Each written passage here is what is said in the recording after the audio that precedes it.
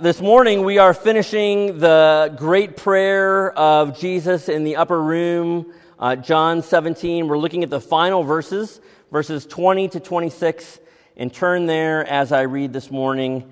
This is the inerrant, infallible word of the true and living God. It's the only rule of your faith and your practice.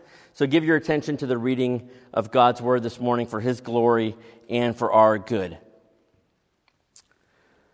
Jesus prays, I do not ask for these only, but also for those who will believe in me through their word, that they may all be one, just as you, Father, are in me and I in you, that they also may be in us, so that the world may believe that you have sent me. The glory you have given me, I have given to them, that they may be one even as we are one. I in them, and you in me, that they may become perfectly one, so that the world may know that you sent me and loved them, even as you loved me.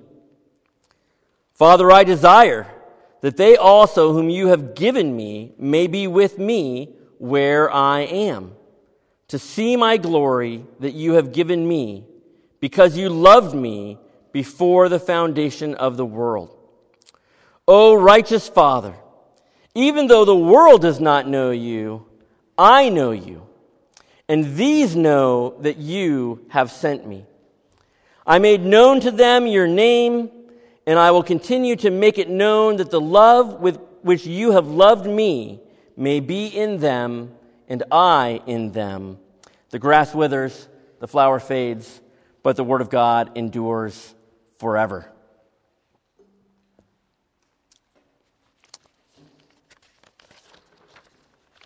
The sermon title this morning is Unity Even Possible Anymore? Whose voice should we trust about the pandemic? Should we wear masks or not wear masks? Should we say Black Lives Matter, or All Lives Matter, or Blue Lives Matter, or Purple Lives Matter? I just made that last one up. Not just what should we say about it, but what should we do about racial inequities and growing racial divides? Trump or Biden? Donkeys or elephants? Who should we vote for? Who can we vote for? What should we think about the election or January 6th? I could go on for 25 minutes at this point. Questions like these have driven a wedge through the middle of churches. We've experienced it in our own church.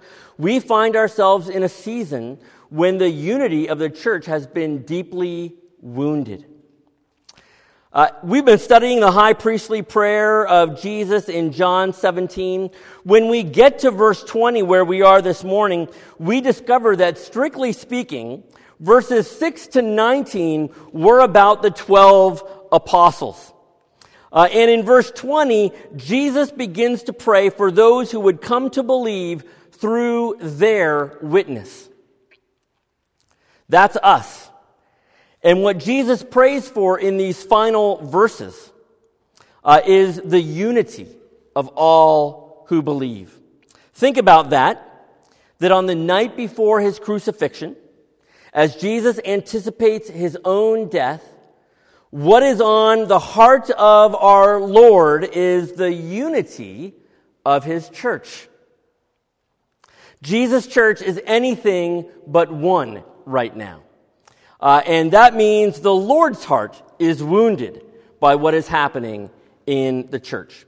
So we want to look at these verses, and I think we should learn at least three things about unity in this passage, and they are that it's a spiritual unity, that our unity is a visible unity, and that it's also an incomplete unity.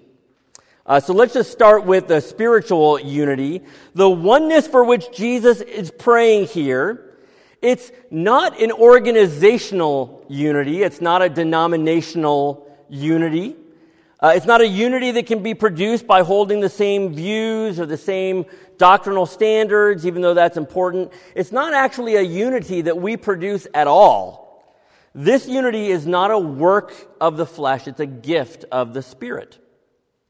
That's what we mean when we talk about a spiritual unity. The Spirit is enfolding us into the unity of the Father and the Son.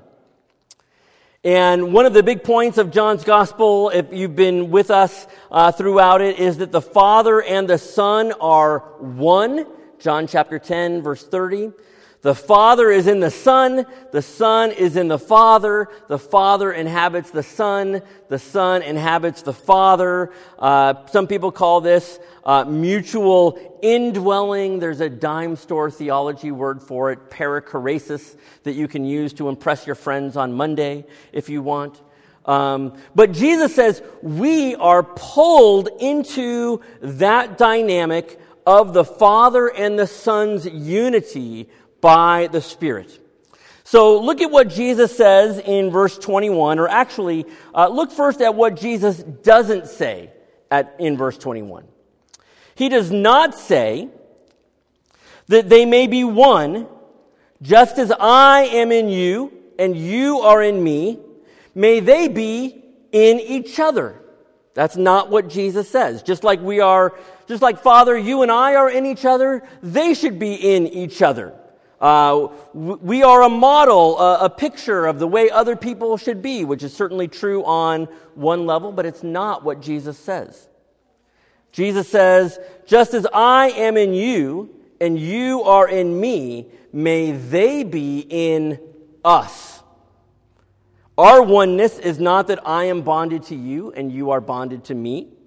Our oneness is that together we are bonded to the Father and to the Son. And so it's not simply that we mirror or we reflect to each other the unity of the Father and the Son. It's actually that we participate in it. And you hear this again throughout the chapter in verse 23, I in them and you in me. In verse 26, your love in them and I in them. This unity isn't something that we are creating. It is something that God has created in the Son, by the Spirit, and we are working it out with joy. So I've said this before, that Jesus had both a zealot and a tax collector as part of his 12. People at opposite sides of the political spectrum, one who worked for the regime and one who worked to overturn the regime. There was something bigger that united them than the things we usually camp on. And so if we really believe together that we have been drawn into and share in the triune life of God together, then I think secondary and tertiary loyalties will be put in their place and relativized. So talking about the inner life of God, this mutual indwelling, it sounds pretty ethereal and invisible and mystical. But Jesus says that unity is not only spiritual. He says it also becomes visible. It's something that people can see. And in particular, it's something that the world sees so that they believe that God sent his Son. Verse 21, again, that they may all be one, just as you, Father, are in me and I in you, that they may be in us, so that the world may believe that you have sent me.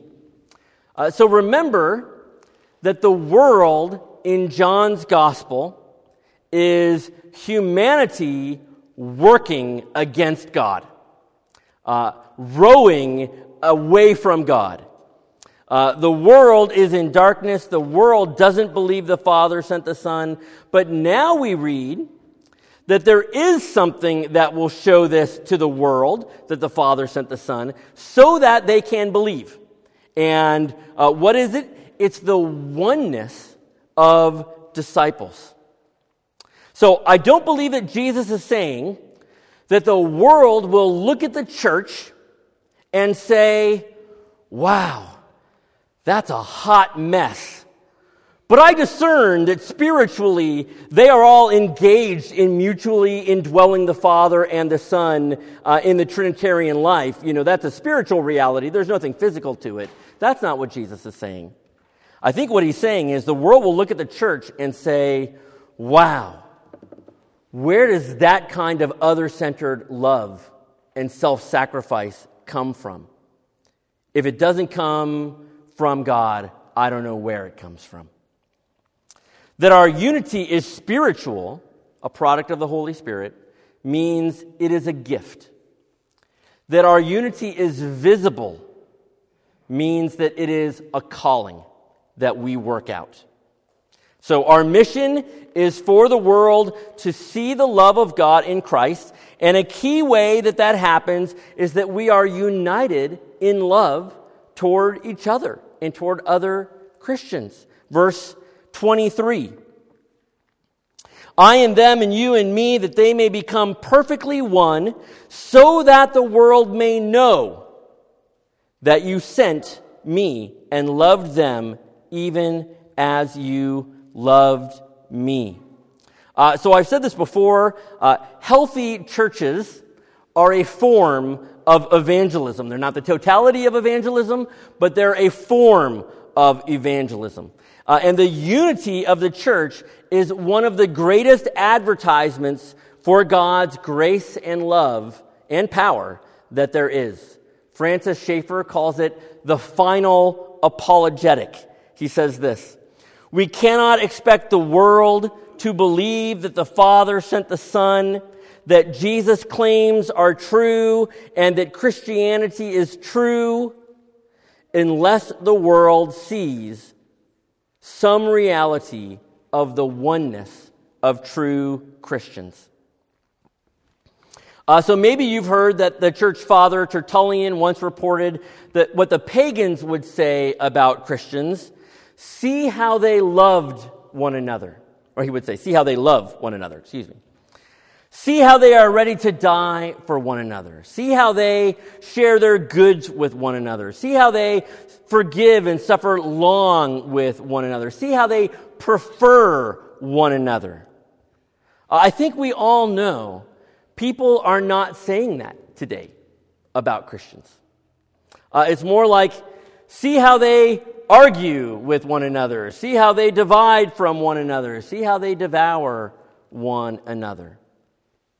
The first thing we should see about another Christian is never a stance that they take on a particular issue. It is that they have been loved and cared for and cherished and protected by our Father. And if that's what our Father does for them, then that's what I should do for them. And I think we should just have a moment of honesty. All churches should have a moment of honesty about this.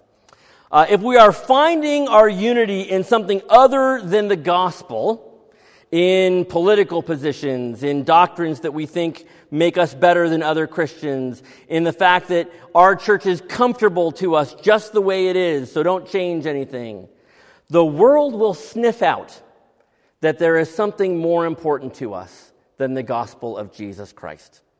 And we aren't really fooling anybody but ourselves. So the world comes to know that the Father sent the Son, not just by hearing the apostolic witness about Jesus' death and resurrection, but also by seeing an enacted witness of believers being united together. And they will see that God has lovingly accepted us in our loving acceptance of one another. Here's one final comment on this point, a comment I came across by D.A. Carson that I thought was helpful.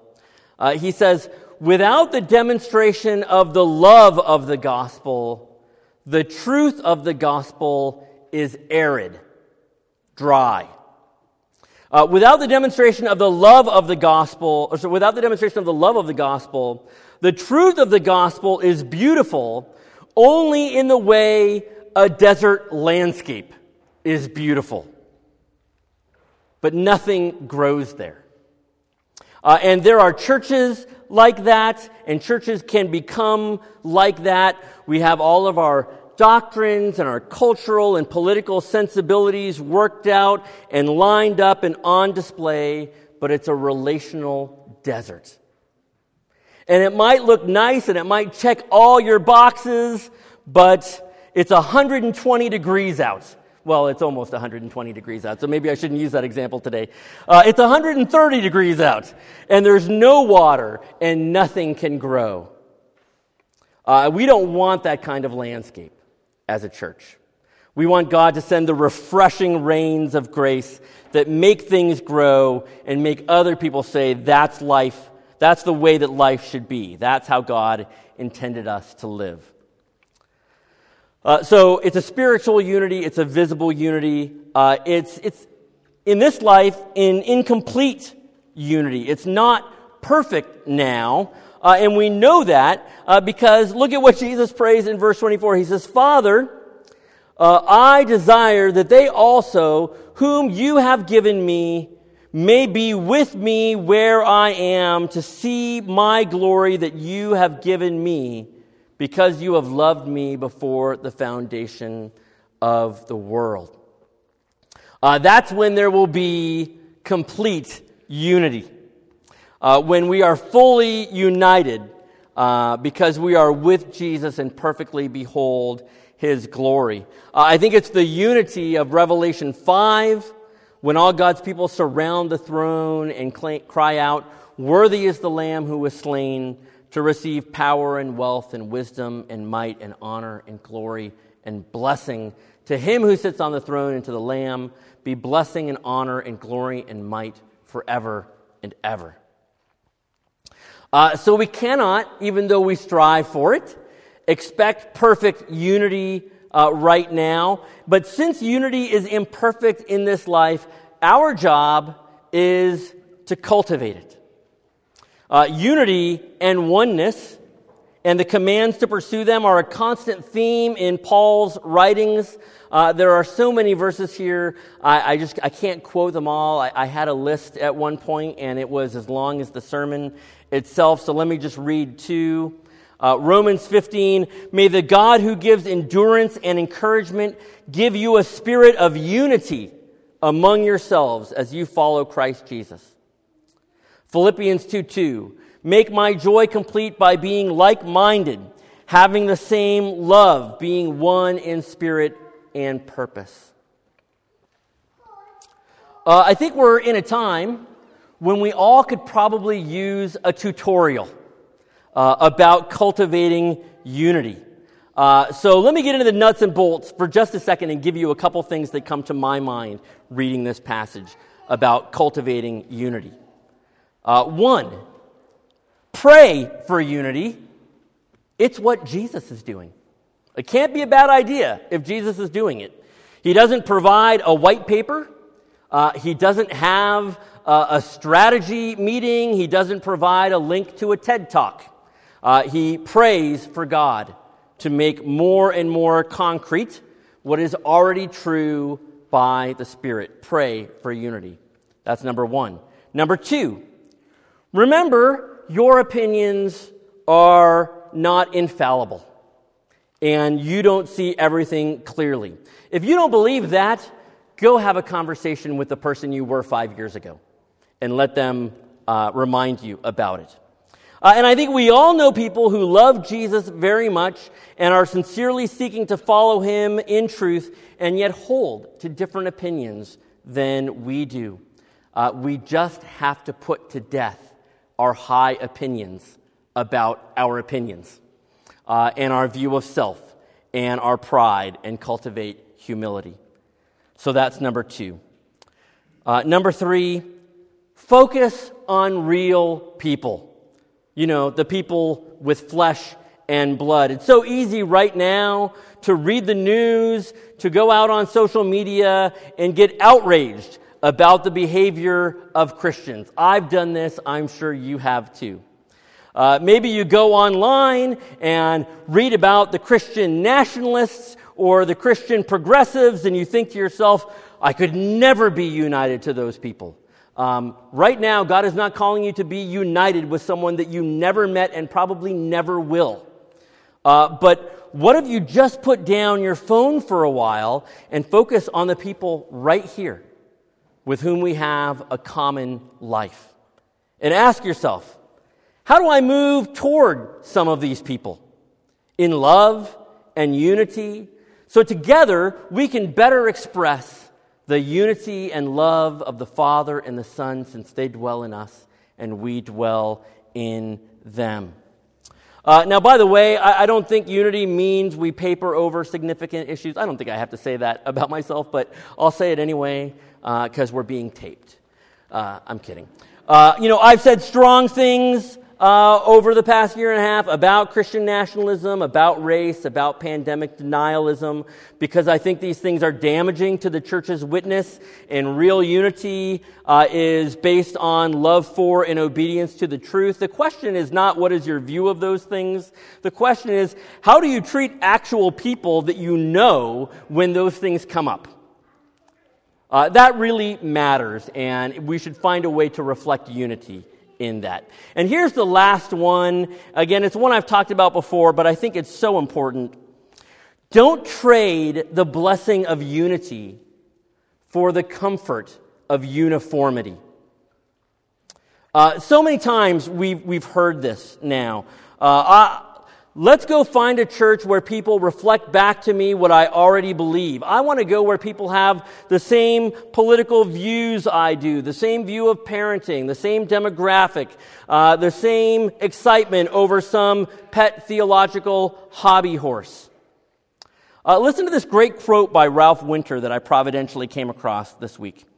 He says, "I see the world church as the gathering together of a great symphony orchestra, where we don't make every new person coming in play a violin in order to fit in with the rest.